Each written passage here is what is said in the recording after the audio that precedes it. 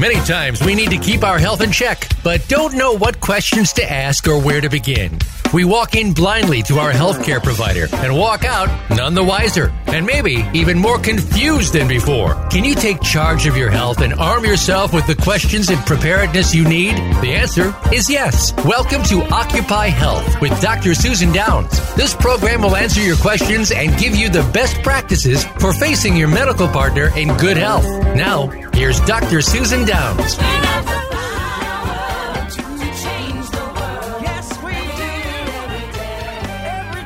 Hello there. Well, we're all snuggled in, distancing at home and listening to the podcast. I have a question. How much control do we have over any diseases that come our way, be it COVID virus or anything else? In the past, I think it's a great question. In the past, we've had two people on our show that have cured their multiple sclerosis. You can check that out. But both were told that their future included definite confinement to a wheelchair. Today, we have another such person that had multiple sclerosis, and he's doing fine with it. So receiving a diagnosis of multiple sclerosis, Alzheimer's disease, Parkinson's disease, some other brain-related illness, or even COVID virus is devastating. The good news is we have more control over our brain health and our health than we think. With the exception of cancer, many brain illnesses and other illnesses can be reversed through the combination of diet, exercise, supplements, proper sleep, avoiding and removing toxins, and taking an epigenetic approach. Several jump starts to various health issues include oxygen therapy, microbiota therapy, photomodulation therapy, and even cannabis can enhance recovery in as little as a few weeks. So today, we have Dr. William Code.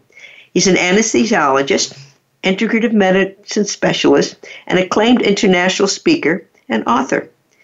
A medical practitioner for 40 years, he studied integrative medicine under Dr. Weil at the University of Arizona and is a leading expert in pain management. He had won his 22-year journey with multiple sclerosis. Now, he's written 3 books. One of them is Winning the Pain Game, and the other is Who's in Control of Multiple Sclerosis. I was intending to talk to him about his most recent book, Solving the Brain Puzzle, a complete layman's guide to achieving brain health. So you can all get this on Amazon, etc., and we may well talk about it or may put it off to a future interview. However, today, let's ask some questions on COVID virus and see what we can learn. So welcome, Dr. Code.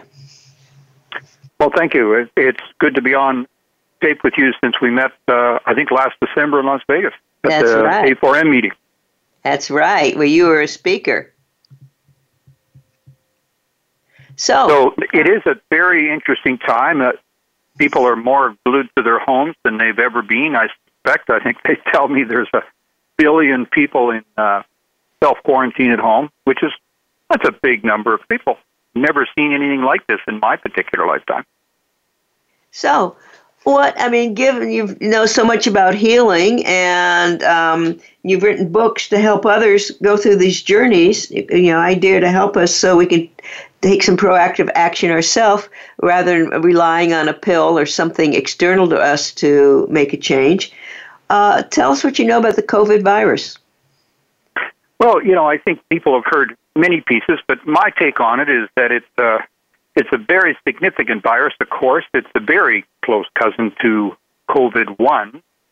This has been called COVID-2, but now it's called COVID-19 because it came about in 2019, to the SARS virus, sudden acute respiratory distress syndrome. So, that was a very big deal. It was a very big deal in Canada, actually, because one of the early cases came to Toronto. I guess that was after somebody had the unhappy event of having the virus and threw up in an elevator in, I think, Hong Kong, and all of a sudden all these people had it. And they got ahead of it pretty well in Toronto because it had the advantage that it was very direct and quite deadly consequences, but this one is much hardier virus, carries further, hence our social distancing now, that's 6-7 feet. So we really have to be aware. But I think some also tremendous research and work has started to come out about it so that we can do much more about it. And one of the ones that I particularly like and have been encouraging people when I've been talking to them is get your own well-being in order as best you can. We know that it's higher risk for those of us with a major illness, and I have to be among that, I guess, with my multiple sclerosis, but also particularly people with hypertension and diabetes. And yet, we can't wring our hands and say, woe is me, because we need to just do as best we can with what we currently have. So by making those adjustments with, I think, some key supplements to enhance one's immune system, and then the later thing I want to spend a bit of time on with you today is enhancing your microbiome, because this particular virus does really well with the co-bacteria that it tends to work well with.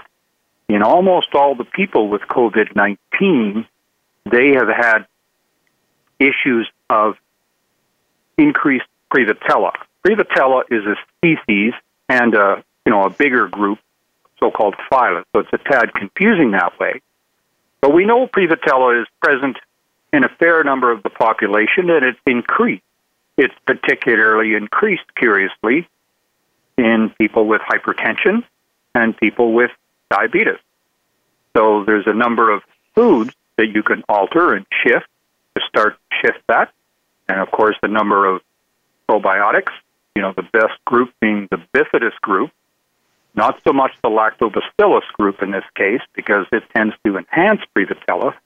So the bifidus group of probiotics is quite outstanding. And then, some foods are really good for the same reason. So the foods, I think it's worth mentioning because I want people to jot them down. And I'm going to have, an article well prepared by a colleague of mine talking about this completely on my website at Dr. Bill Code, just DRBILLCODE, because it's often too much to get down from a podcast unless you can keep listening to it and write them down. But, I'm encouraging people to really increase their green tea, catechins, of course, lauric acid from coconut oil, because that's also even antiviral. It's maybe quite an advantage to get onto a gluten-free diet or certainly much reduced grains in your diet because those boost Prevotella. There's, other things like foods of celery, thyme, green peppers, chamomile, turmeric, rosemary. And so that gives us the list. Berberine, interestingly enough, which tends to lower blood sugar. That's a supplement of type. Also decreases Prevotella, and so does chicory. So eat a omnivorous diet rather than a vegetarian or vegan will help probably to reduce Prevotella and reduce those grains. Things that also tend to increase Prevotella that we want to avoid: aspirin, a high-fat diet, metformin, hypertension. So if you're already on metformin, I wouldn't give it up, but I would certainly pay really close attention to all the things I'm suggesting, because anybody with one of those strikes against them already of a pre-existing illness, they need to listen even more acutely and do the very best they can to improve their well-being. And they may need to reach for other helpful choices, even like extra oxygen. And if you can't get into a hyperbaric unit, then, get a concentrator, or maybe it's a time that our oxygen bars came back. People went in and, once or twice a day for an hour and took extra oxygen, because the lack of oxygen and the hypoxemia within the gut aggravates the whole scenario and weakens the problem in the gut lining, and the gut lining leaking and creating bacteria to the lungs is what, starts the whole ball rolling downhill rapidly.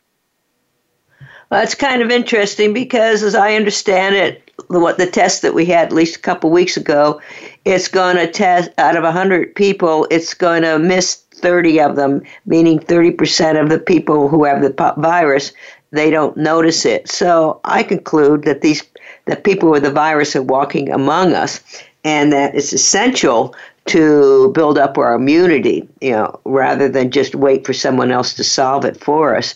Now, also, interestingly, when you talked about aspirin, my understanding is in 1918 with the Spanish flu, that what made that disease so devastating was that people were told to take a lot of aspirin, and that was exactly the wrong thing to do in that case, and that led to a lot of, I guess, hemorrhaging and bleeding. Is that true? Well, I think part of that certainly is true. The difference in the 1918 flu, which has been grown and, is in a lab somewhere in the United States, unfortunately, but it was a flu that primarily attacked young people.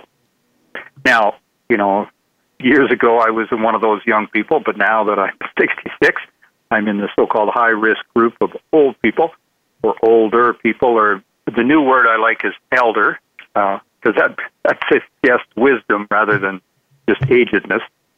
So if we look on at aspirin, yes, there's certain times that it can be indicative and helpful to us. That used to be a great enthusiasm for it, for everybody to reduce their blood clotting sensitivity or problem. But now it's been taken out of that group, and now we're using things like pycnogenol rather than aspirin. Would be a much better choice, because the downside is more people bleed to death than the number that are saved from strokes or heart attacks. So sometimes we can't do a single pill the way we would like to, but better we do, a balanced set of things ourselves. Another thing, I found an article, that somebody did a small study, and a lot of the people who had difficulties had low cholesterols. And behind it, they said that cholesterol is a sterile 27-carbon molecule that acts like a carbon trap. So their theory was that low cholesterol increases the carbon pool and thus provides carbons for the DNA and RNA synthesis for the viral replication. So what do you think of that? I mean, maybe we should be I think not taking so many steps. Thing. I routinely, in every patient that I see, measure their cholesterol, and I'm not doing it to make sure it's not too high. I'm doing to make sure it's not too low. I would like people to be in the realm of 160 at least. 180 is better. And I don't have problems with people at 200 to even 240. I have the dubious distinction of having the highest cholesterol in my class in 1973. That kind of dates me all by itself. But, I've never taken a statin, and I'm not about to. And I have a chapter in the book where I talk about the drugs that you might reconsider if you're taking them, and you might taper off them if you possibly can with the help of your physician, because we don't take something out of our mix. And, the huge extra problem of anybody that's on something that lowers their cholesterol too much, they can't make their own coenzyme Q10. So CoQ10 is one of my favorites for people to regularly take, even at these days, 200 milligrams 2 or 3 times a day. That's what I would certainly be on if I was in that hypertension or diabetes group, because it's very useful, and lowering cholesterol reduces your ability to make CoQ10 in the body, and it always depletes gradually as we get older. Another thing is I've heard that some studies say that the sweet spot for cholesterol is 225, that more people die, are likely to die with cholesterols under 225. Of course, that's just an association and not directly a causation, but we also need cholesterol for our sex hormones and for our cell walls. I mean, if we don't have the cholesterol to make good cell walls, our cells won't be working very well. They won't be able to communicate, and especially in the brain, that seems like a path toward disaster. Well, it is a path to disaster. You're completely correct. And low cholesterol is a huge risk factor in the well-being of somebody on the autism spectrum, somebody with risk of Alzheimer's. A tremendous book written by the astronaut when he had his recurrent problems every time he went on a statin. He didn't know who people were and everything else. And so in our great enthusiasm, we created a disease effectively when we talked about high cholesterol, and we even lowered it again, which was a tragic sort of thing to do when we didn't really have any good evidence for it. We just had a group of so-called wizards sitting around the table and agreeing it was a good idea. But so, yeah, I'm very big on having a normal, healthy cholesterol. I had 2 eggs this morning, and I'll have 2 eggs tomorrow morning, too. Ongoing. That sounds great. I want to go make my eggs right now. But yeah. Okay. Yeah, and also, the people who have heart attacks, it seems half of them have normal cholesterols. And the risk factors for heart attacks, as I understand it, is not your cholesterol, but the number and the size of the very small LDL particles and something called endothelial dysfunction. So the fact that cholesterol leads to a heart attack needs to be looked at more closely.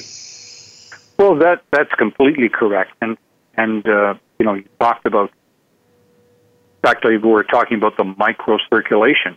I mean, we know now that even though we always talk about these major 4 or 5 vessels within the heart, it's the same within the brain. It's the microcirculation where the action and activity is, because that's what supplies a large amount of blood flow to these very important energy-requiring cells in both the heart and the brain. So those microcirculation components are only 5 to 100 microns, so that's 0.1 millimeters. That's pretty tiny in our thinking, and it's that microcirculation which is probably responsible for some 80% of our heart attacks. So if we look after it, we look after our endothelial, which is the lining of the blood vessels. We look after that function, we optimize it, and the entire body does much better. What do you recommend to improve the microcirculation as a part of every disease? Sure, a number of ways. My favorite group as far as boosting the mitochondria being our little energy packet makers within the cell, or energy factories.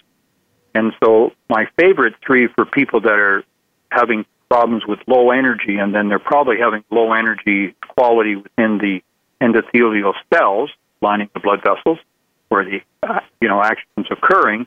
And my favorite 3 I learned from Dr. Mark Houston are coenzyme Q10, 200, 3 times a day, carnitine, or if you're worried about your brain, acetylcarnitine, because it gets across the blood-brain barrier, 500 milligrams 3 times a day, and a 5-sided sugar, D-ribose, 5 grams 2 or 3 times a day. So each of those is quite dramatic. And you can listen to Mark Houston. We have an interview of Mark Houston, so you can just look him up under his name and you can listen to him talk about these. Oh, that's great. Yeah, because he talked about 4 people getting off his heart transplant list. That's a pretty powerful suggestion to me, because none of them are harmful. Exactly. I mean, in the days, there's so much fear going around. I mean, people are operating in fear rather than just in calmness or love, if you want to talk about the Course of Miracles.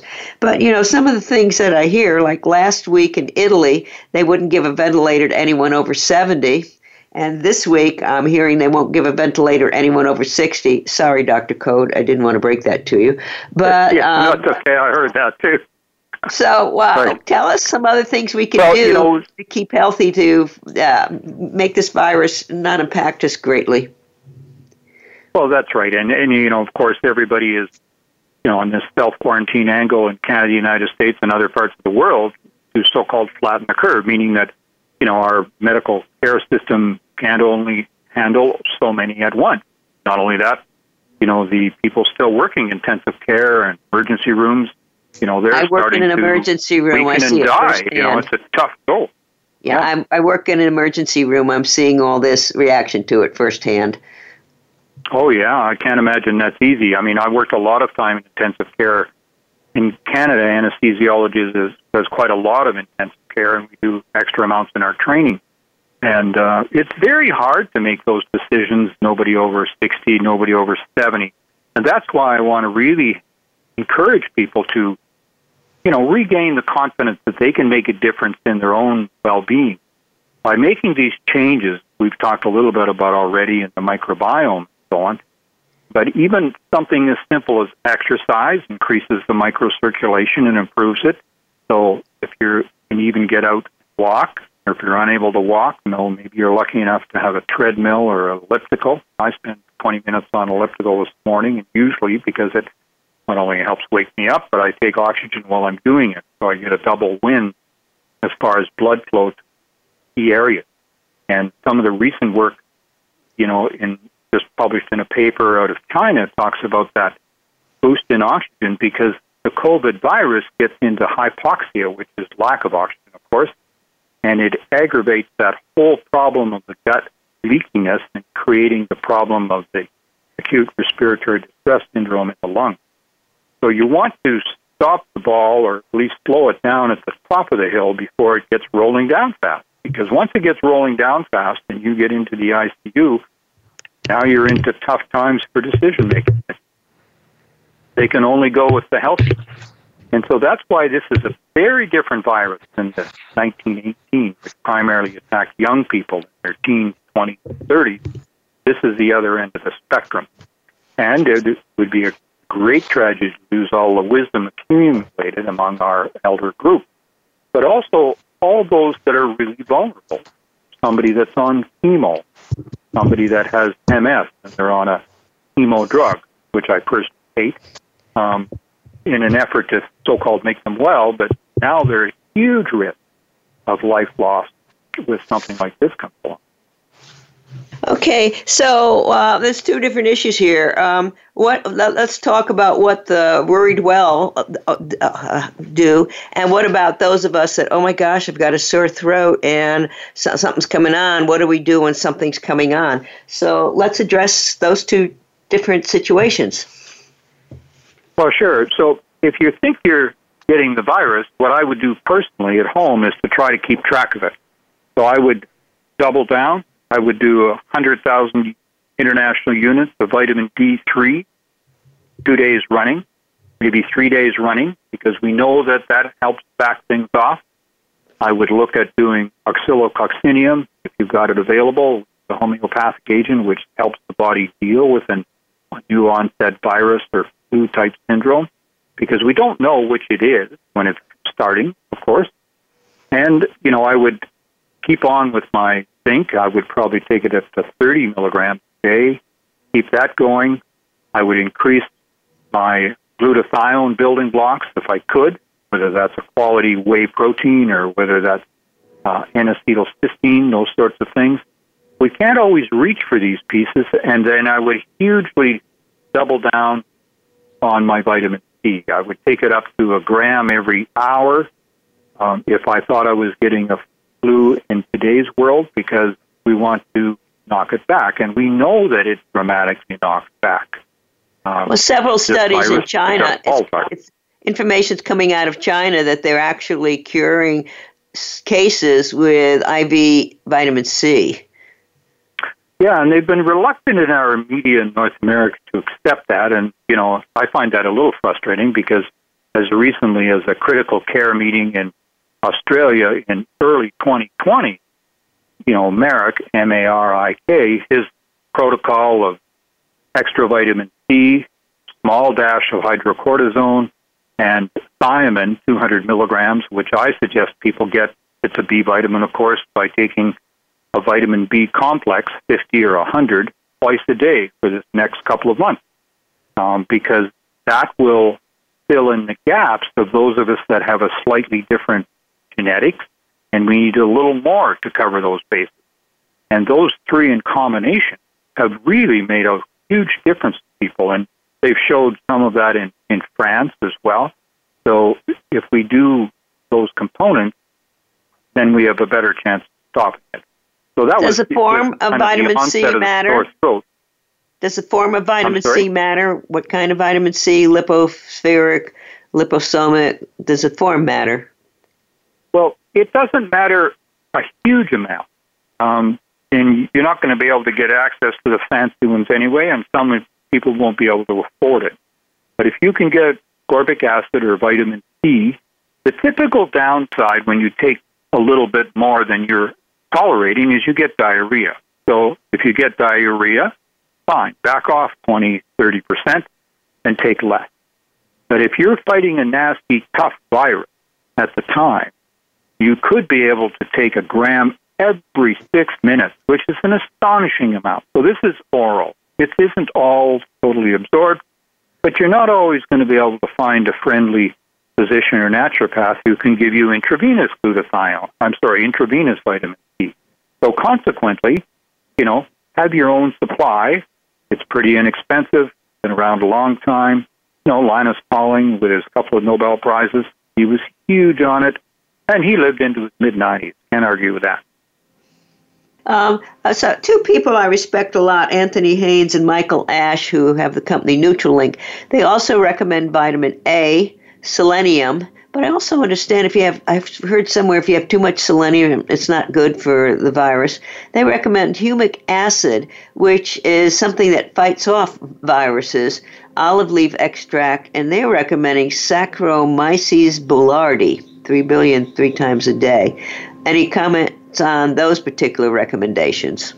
Well, each of those are good because they tend to always increase the microbiome. They tend to reduce the excess form of candida and then gut pathways, which some of us will have. And so each of those are helping to optimize, I would suggest, the microbiome. And then the other component that works out of those is most of those are still accessible for us. I like the Saccharomyces boulardii because it, along with the bifidus, can be quite helpful in readjusting the microbiome, reducing the Prevotella and bringing up the Bacillus strain. And so some folks, the folks that psilocybin, they have the Bacillus strain component, which helps gut health. And it's a good one to reach for at this time, too, because the Bacillus strains tend to reduce the Prevotella strain, which we talked a bit about earlier, and we want to try and minimize. Go back to those foods we talked about earlier and the probiotics. So those are a reasonable regimen that you recommend. I agree. Another person I respect very much is Dr. Klinghardt, and he recommends something called HOCl that, before you think you have it, but, if you spray this in your throat, he claims it knocks out any potential viruses. And he also recommends, once you get it, something called Andrographis, and he was discussing about the ACE receptors and how it gets in the way and really gives the virus a hard time. What do you think about that? Well, those are reasonable. Not all of us are going to be able to reach for them and find them in our local areas, I'm afraid. But, I don't have a problem with it at all. The ACE receptors, this is one reason suggested that because the COVID-19 virus tends to cling on to those ACE receptors in the lung, and it's one of the ways that they get established within our own body. So it's also the reason why the ACE inhibitors and the ARB, which is the receptor blockers, have been implicated and suggested, but the jury's a little bit out on those. So if you're already on them for your hypertension, keep controlling it with your hypertension, but pay attention and do all the other pieces we're suggesting, because it's never wise to completely stop cold turkey, and we don't know completely now yet whether those ACE inhibitors and those ARB's blockers are aggravating or weakening the person for the virus. So it does mean is if you're about to start a high blood pressure medication, you might not want to consider an ARB or an ACE inhibitor at this point, but maybe consider it later. That's right. And, so the calcium channel blockers have probably been a cleaner group in this particular time frame. You're right. Okay. So tell us... we've got pretty good armamentariums now for those choices for the doctors to make. So tell us what else the worried well can do to build up their immunity so if they get this, it passes, hopefully without much incident. Well, you might work harder at staying calm. And this is, Andrew Weil's 478. I've got a chapter on mindfulness. Anything that will reduce your stress. This fear is really aggravating our stress, and it doesn't serve us in that regard. Sure, it makes us a little wiser. So you want to be brilliant at washing your hands because the soap breaks down that virus. It's quite dramatic how well it does it. it does it even better than alcohol does. Alcohol, if you can find it, as a hand cleaner, is helpful. It's the drying phase that helps break the virus, but it doesn't beat soap and water. And please do not rely on antibacterial soap, because the triclosan and those sorts of things, remember, they're antibacterial, but they're not antiviral. So you'll have a false sense of security for the wrong reason. So I don't like to use a hand cleaner unless it's only alcohol-based, because I think the others can do more harm than good, and that's why some of them were pulled by the FDA in the last year or two, because they do damage to the body more than they help. And, as you and I both know, Susan, the health and well-being of your microbiome is a very critical part of our immune system. It's up to 70 or 80% of our immune system. So if we can get that correct, better is us. At the same time, we know that this virus can spread even from the feces 6, 7 feet. So ideally, you close the lid on the toilet before you flush it, and then you super wash your hands and everything around you, so on, even to the degree that if you can dry your hands on paper towels, that's probably better than drying them with the air blower, which we've got so excited about and have everywhere, but it's not as optimal a concept. Now, what I've read one approach, somebody saying that you just put hot air into your sinuses where the virus might want to hang out, and that could kill it. Is there any substance to that? I don't think there's any substance to that. I would have no problem putting extra oxygen into your sinuses, so whether that's through nasal specks or nasal prongs, or better yet, through a non-rebreathing mask, so then you can get up to about 70% oxygen intake. And if people did that a couple of times a day, they could probably stave off the lack of injury to it. I'm not keen on hot air into the sinuses. I think you'll injure the sinuses and create other problems. If you have access to, nasal ozone, sure, that's going to make a difference in the antiviral sort of concept. But that's not going to be practically available for the majority of. So tell us more about the microbiome and its role in our health. Well, sure. So, I mentioned that 70-80% of our whole well-being, if we can aim to eat some 40 to 50 different foods a week. So right now, I want people to be reducing their grain intake, so particularly gluten and its whole team, but also the other grain in large amounts, because those boost that Prevotella, remember, the buddy bacteria of TMAL19. So at the same time, by increasing that 40 to 50 different foods per week, you're getting a different group of bacteria boosted for each group of fiber from the different foods. And that's why the variety in foods is such a huge asset for us. At the same time, if we increase probiotics, which we've talked about before, but Lactobacillus rhamnosus, GG, is a good one because it improves gut. It reduces the permeability and improves gut health. The Bifidus longum I've already talked about. So those are a real advantage, but the downside is we know that within 7 to 10 days if you quit taking the probiotics, most of it is gone. And that's why the more you can increase the variety within your own gut and increase the groups of bacteria that are already there, the better off you're going to be. And if you can't get a hold of that and run away on you, then you might need to go to the folks at Paymount, because they've got some of the best microbiome-safe implants that they do rectally on the planet. You can get that in Canada, the Bahamas, Slovakia, the UK.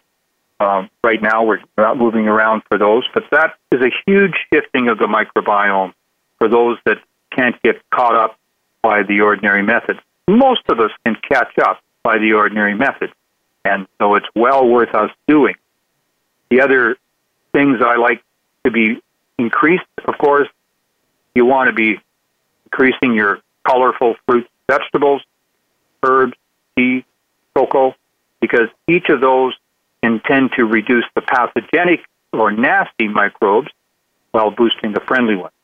and keep on, like I talked before, things like green tea, saffron, garlic, pomegranate, berries, cinnamon, apple. So they're all good. And the other feature that really helps the gut work well is hyperbaric oxygen. So hyperbaric oxygen could now be thought of as a boost of our own personal stem cells. By doing 20 treatments, you're boosting your stem cells 6 to 8 times, and they go in the body where they're needed. And in most of us, it'll be reducing the inflammation and restoring the gut barrier. Because if you can improve the gut barrier integrity and reduce the leaky gut, then you're reducing those tough, nasty bacteria getting from the gut to the bloodstream, to the lung, and the whole downhill spectrum of ARDS.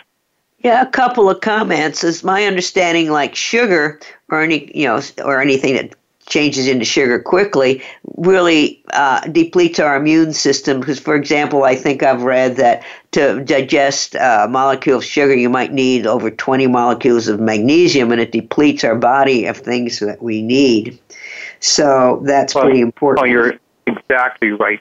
And the other simple way I try to describe to people is a sugar intake, a simple sugar intake, unfortunately causes an insulin spike. An insulin spike causes an inflammation spike, and now you're already rolling down the hill of excess inflammation in the body because it's that huge outpouring of molecules or cytokines in the body and the lungs, which gives it a whole cascade of downhill at a rapid pace. So reducing the sugar reduces the insulin spike, reduces the inflammation spike.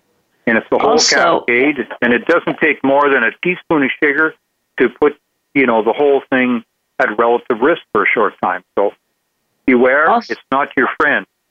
Also, another important thing I'd like to reaffirm is the role of the gut and having a firm barrier because, for example, autoimmune diseases such as multiple sclerosis, I believe, start in the gut. If we've got a leaky gut and any undigested protein gets into the blood, and then we see that as an invader, we mount an immunity response, and then through molecular mimicry, the antibodies get confused and attack our body. So gut is so important as a start for our health and our immunity because we don't want it complicated by autoimmunity. And another thought is that, intermittent fasting is enough if we don't have hyperbaric oxygen, which is really great, especially for any brain condition.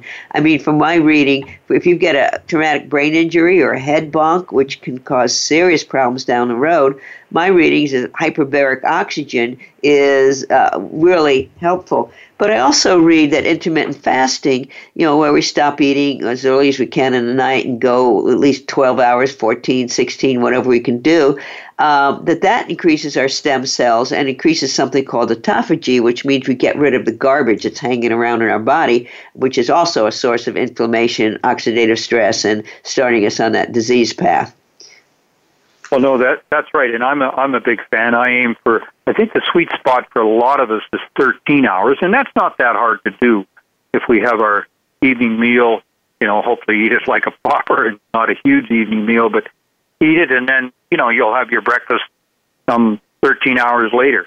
And that 13 hours completely is a great way to reset the body and help it clear through the system. I don't think we've always eaten a bunch of meals a day, and raiding the refrigerator at night just isn't a good idea for any one of us, along with the other pieces that suppress gut integrity. So mild to moderate amounts of alcohol is fine, but upper moderate or excess amounts, of course, are a semi-disaster, and those tend to be consumed in the evening, and so now you've blown your whole concept of your 13-hour fast. And I do that as many days a week as I can. I think you're completely correct. And I used to do up to that 15, 16 hours. I don't work as hard at it as now because it seems that at least 13 tends to be a sweet spot. And that starts to help, all of your other things improve. Your blood sugar control, potentially even some degree of inches or weight loss around the belly, which is all, tough stuff to deal with, and it weakens your immune system and changes your whole gut microbiome. So I think Hippocrates said it really well. If you can get the gut healthy, the person is virtually always well. I also have a theory that, the toxins get in the way because we're so busy in our body fighting off the toxins, it doesn't leave enough to fight off any newcomer like the virus. For example, glyphosate and EMF open up the blood-brain barrier, which means all sorts of creepy crawlies get into the brain, which is a recipe for disaster. It opens up the gut barrier, which, as we described, is important for our health and immunity. It interferes with intercellular communication, which means things are really going to go amok. And in the case of glyphosate, it impairs our ability to detox. So my theory is one of the things that's going so wrong is we're so busy fighting these other toxins, and our body can only fight so many things at a time. We are developed that we can fight certain things, but we're overwhelming it with our lifestyle, our food choices, the crap people put on their face because they want to stink nice. I mean, my theory is that all that's getting in the way of us being healthy and having a healthy immunity. Well, no, it is exactly so. And I spend a lot of time in my book, Solving the Brain Puzzle, talking about, why would you eat organic? Well, if you eat organic, you're dramatically reducing your glyphosate intake. This is critically important for those of us that have had a warning of an illness already, because it's usually a sign that you're overloaded from some of the toxins that you're taking in. So the best way to reduce the toxins is, number one, quit taking them in and increase your liver's ability to deal with them by removing the glyphosate. The glyphosate, as you quite rightly state, also is recognized and was patented by Monsanto as an antibiotic. So everybody that's eating something containing glyphosate, so that's, of course, all your GMO foods and, unfortunately, almost all your commercial wheat, as well as potatoes, sweet potatoes, and, of course, all the both cane sugar and beet sugar are produced with those as drying agents, even if they're not GMO agents. And it's that really backing forward, and I think it's going to be a crisis. It's going to aggravate the whole crisis in the United States. And this is especially exquisitely important in children, because children don't have the ability to deal with toxins the way you and I do, so they're even more vulnerable. So those are all pieces that we can really focus on now that we have time in our hands. We can learn more about this. We've got the wonderful asset of learning about it on the internet. And what I tried to do with the book is try to put all the components in the person's hand so that it's a layperson guide so that they can start to understand that. No matter what age you are, everybody wants to have a better functioning brain and healthier. And I'm really excited. We know so much now that we can do it if we just do it a step at a time and take on what we can. So, there's advantages of eating organic, or at least knowing what you're eating. So I included a chapter on how to grow food. So anybody can do that, even if you've got a window box or something, and get your hands in the soil, because the soil microbiome, pull a carrot out of the soil, brush off the big pieces of dirt, and then eat it, because soil microbiome is just as important for health. And that's why anytime we think we can spray weeds on our soil or insecticides on our soil, we're actually weakening the microbiome there. And, of course, things don't grow as well. Things don't grow as healthy. And plants or animals that aren't grown on healthy things, they don't provide us with the health dominance when we eat them. So it all fits all together. Another challenge is we've destroyed the microbiome by monocrop farming. We've destroyed the soil. And some people say that the answer to the global warming is not to just have mono-agriculture where we destroy a large part of the land with one particular vegetable or something, but to have small farmers that take care of the soils with animals naturally fertilizing and having a symbiosis with the land. So, I don't think the answer is going to be Impossible Burgers, folks. No, I don't think the answer is Impossible Burgers either. But, you're completely correct, because I think we've established now, careful research has shown that if you have a group of organic working type farmers, they don't have to necessarily be officially recognized organic, but that's what we have to go to as a mainstream concept, maybe here in North America. But they can grow as much or more food than the monocropping system. We've been sold a bill of goods and the people that have developed the monocropping system, most of the wise ones, they're growing their own place, their own garden, independent of all those terrible things. You look at farmers, they're close to the land, they understand the health of their land and the long-term health of the plants and rotating the crops. They've got it down pat. And it's only when we get sold a bill of goods by either the major producers of the fertilizers, pesticides, the herbicides, and even now specialized seed that they want to sell us because we can't have our own seed production. These are all steps backward in the interest of greed, and they're not moving us forward in the interest of health or the health of the planet, because it all matters. Every time you grow things, it makes a big difference. My daughter is now the beef specialist, livestock specialist of British Columbia, so that's 4 million people, and she's very aware. Did her master's in sustainable agriculture over in Europe, and completely understands that you've got to have everything in its place and the cycle working together. Joel Salatin over in Virginia, he's one of the brilliant proponents of this. So we've got bright sparks everywhere, and people are adapting to them. We just have to support them. Yeah, and somehow or other, this information's not readily accessible. For example, my last film, The Big Secret, was censored by Congressman Adam Schiff. I don't know. I guess I got something right, but maybe his MD degree is more important than the world experts. I don't know. But there are a couple of other things you mentioned in your book for healing tools, and one was photomodulation, lasers, and CBD. Do you wish to talk on any of those? Well, sure. I mean, let's talk CBD. It's a very topical thing right now. The CBDs, which are the non-mind-bending or non-mind modification group of the marijuana or cannabis plant, are pretty much accepted. We want them to be healthy and clean and quality products. There's no question.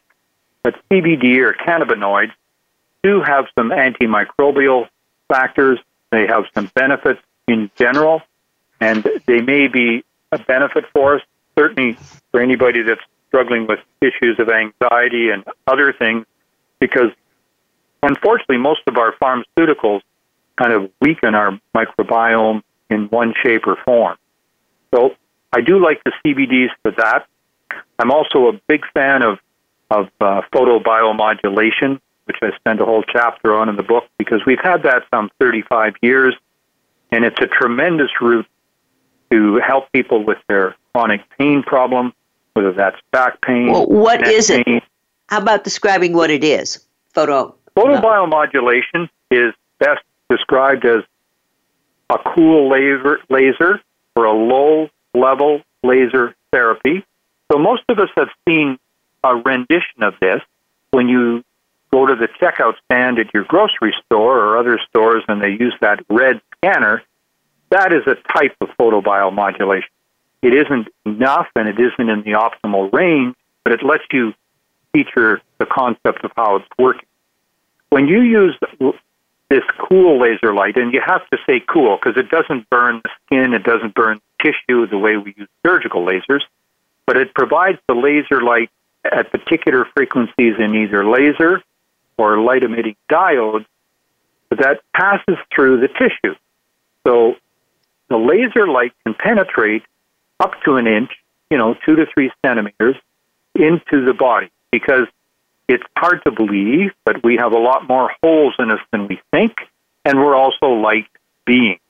So that light passing through hits the cells, and it particularly interacts with the cytochrome system, cytochrome being, of course, light sensitive, and that's part of the pathway in the mitochondria to making energy.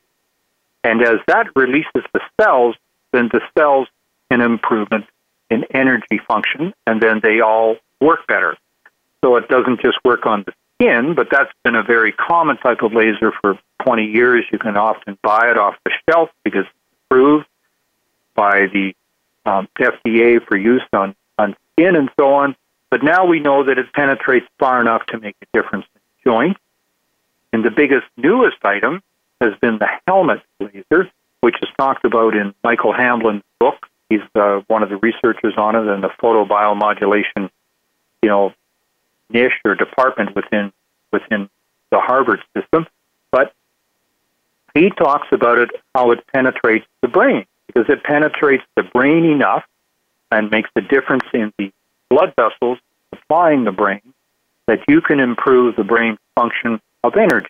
Consequently, you can make a difference in some types of Alzheimer's, problems with mood and depression and anxiety, and you can make a difference potentially even in other problems. And the most notable one is the helmet's now recognized by the FDA for the treatment of 3 brain problems which are huge, and those are traumatic brain injury, PTSD, and even CTE, which is chronic traumatic encephalopathy, which is the NFL football players. So what about red light? I mean, being near red light and exposing that to, just sitting in that for a while, that's helpful as well?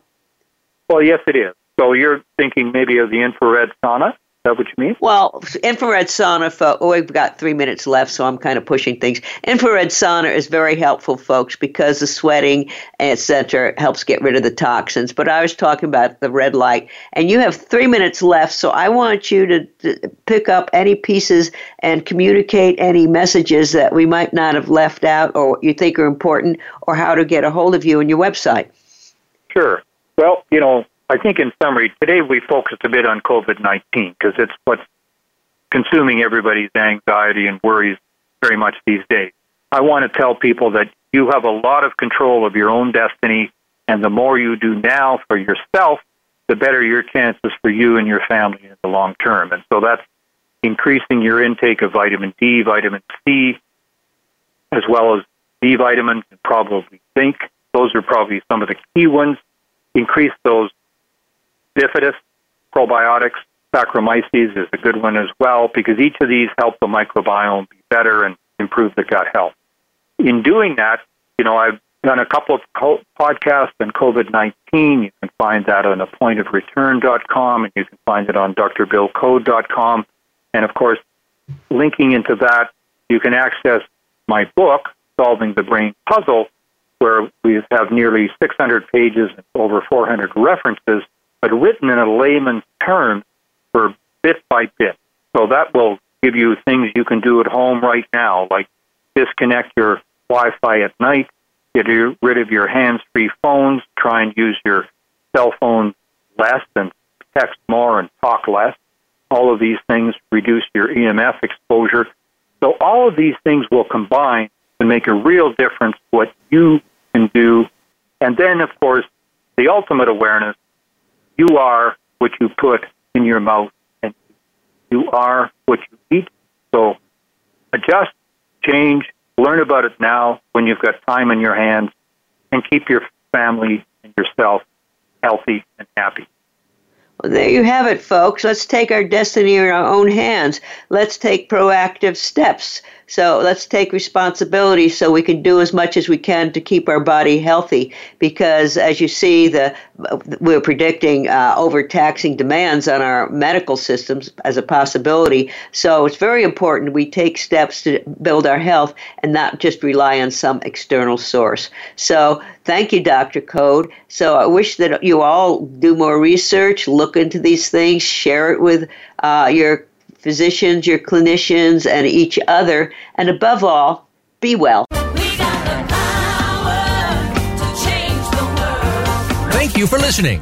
Occupy Health with Dr. Susan Downs can be heard live every Friday at 2 p.m. Eastern Time and 11 a.m. Pacific Time on the Voice America Health and Wellness Channel. Here's to better health for you this week.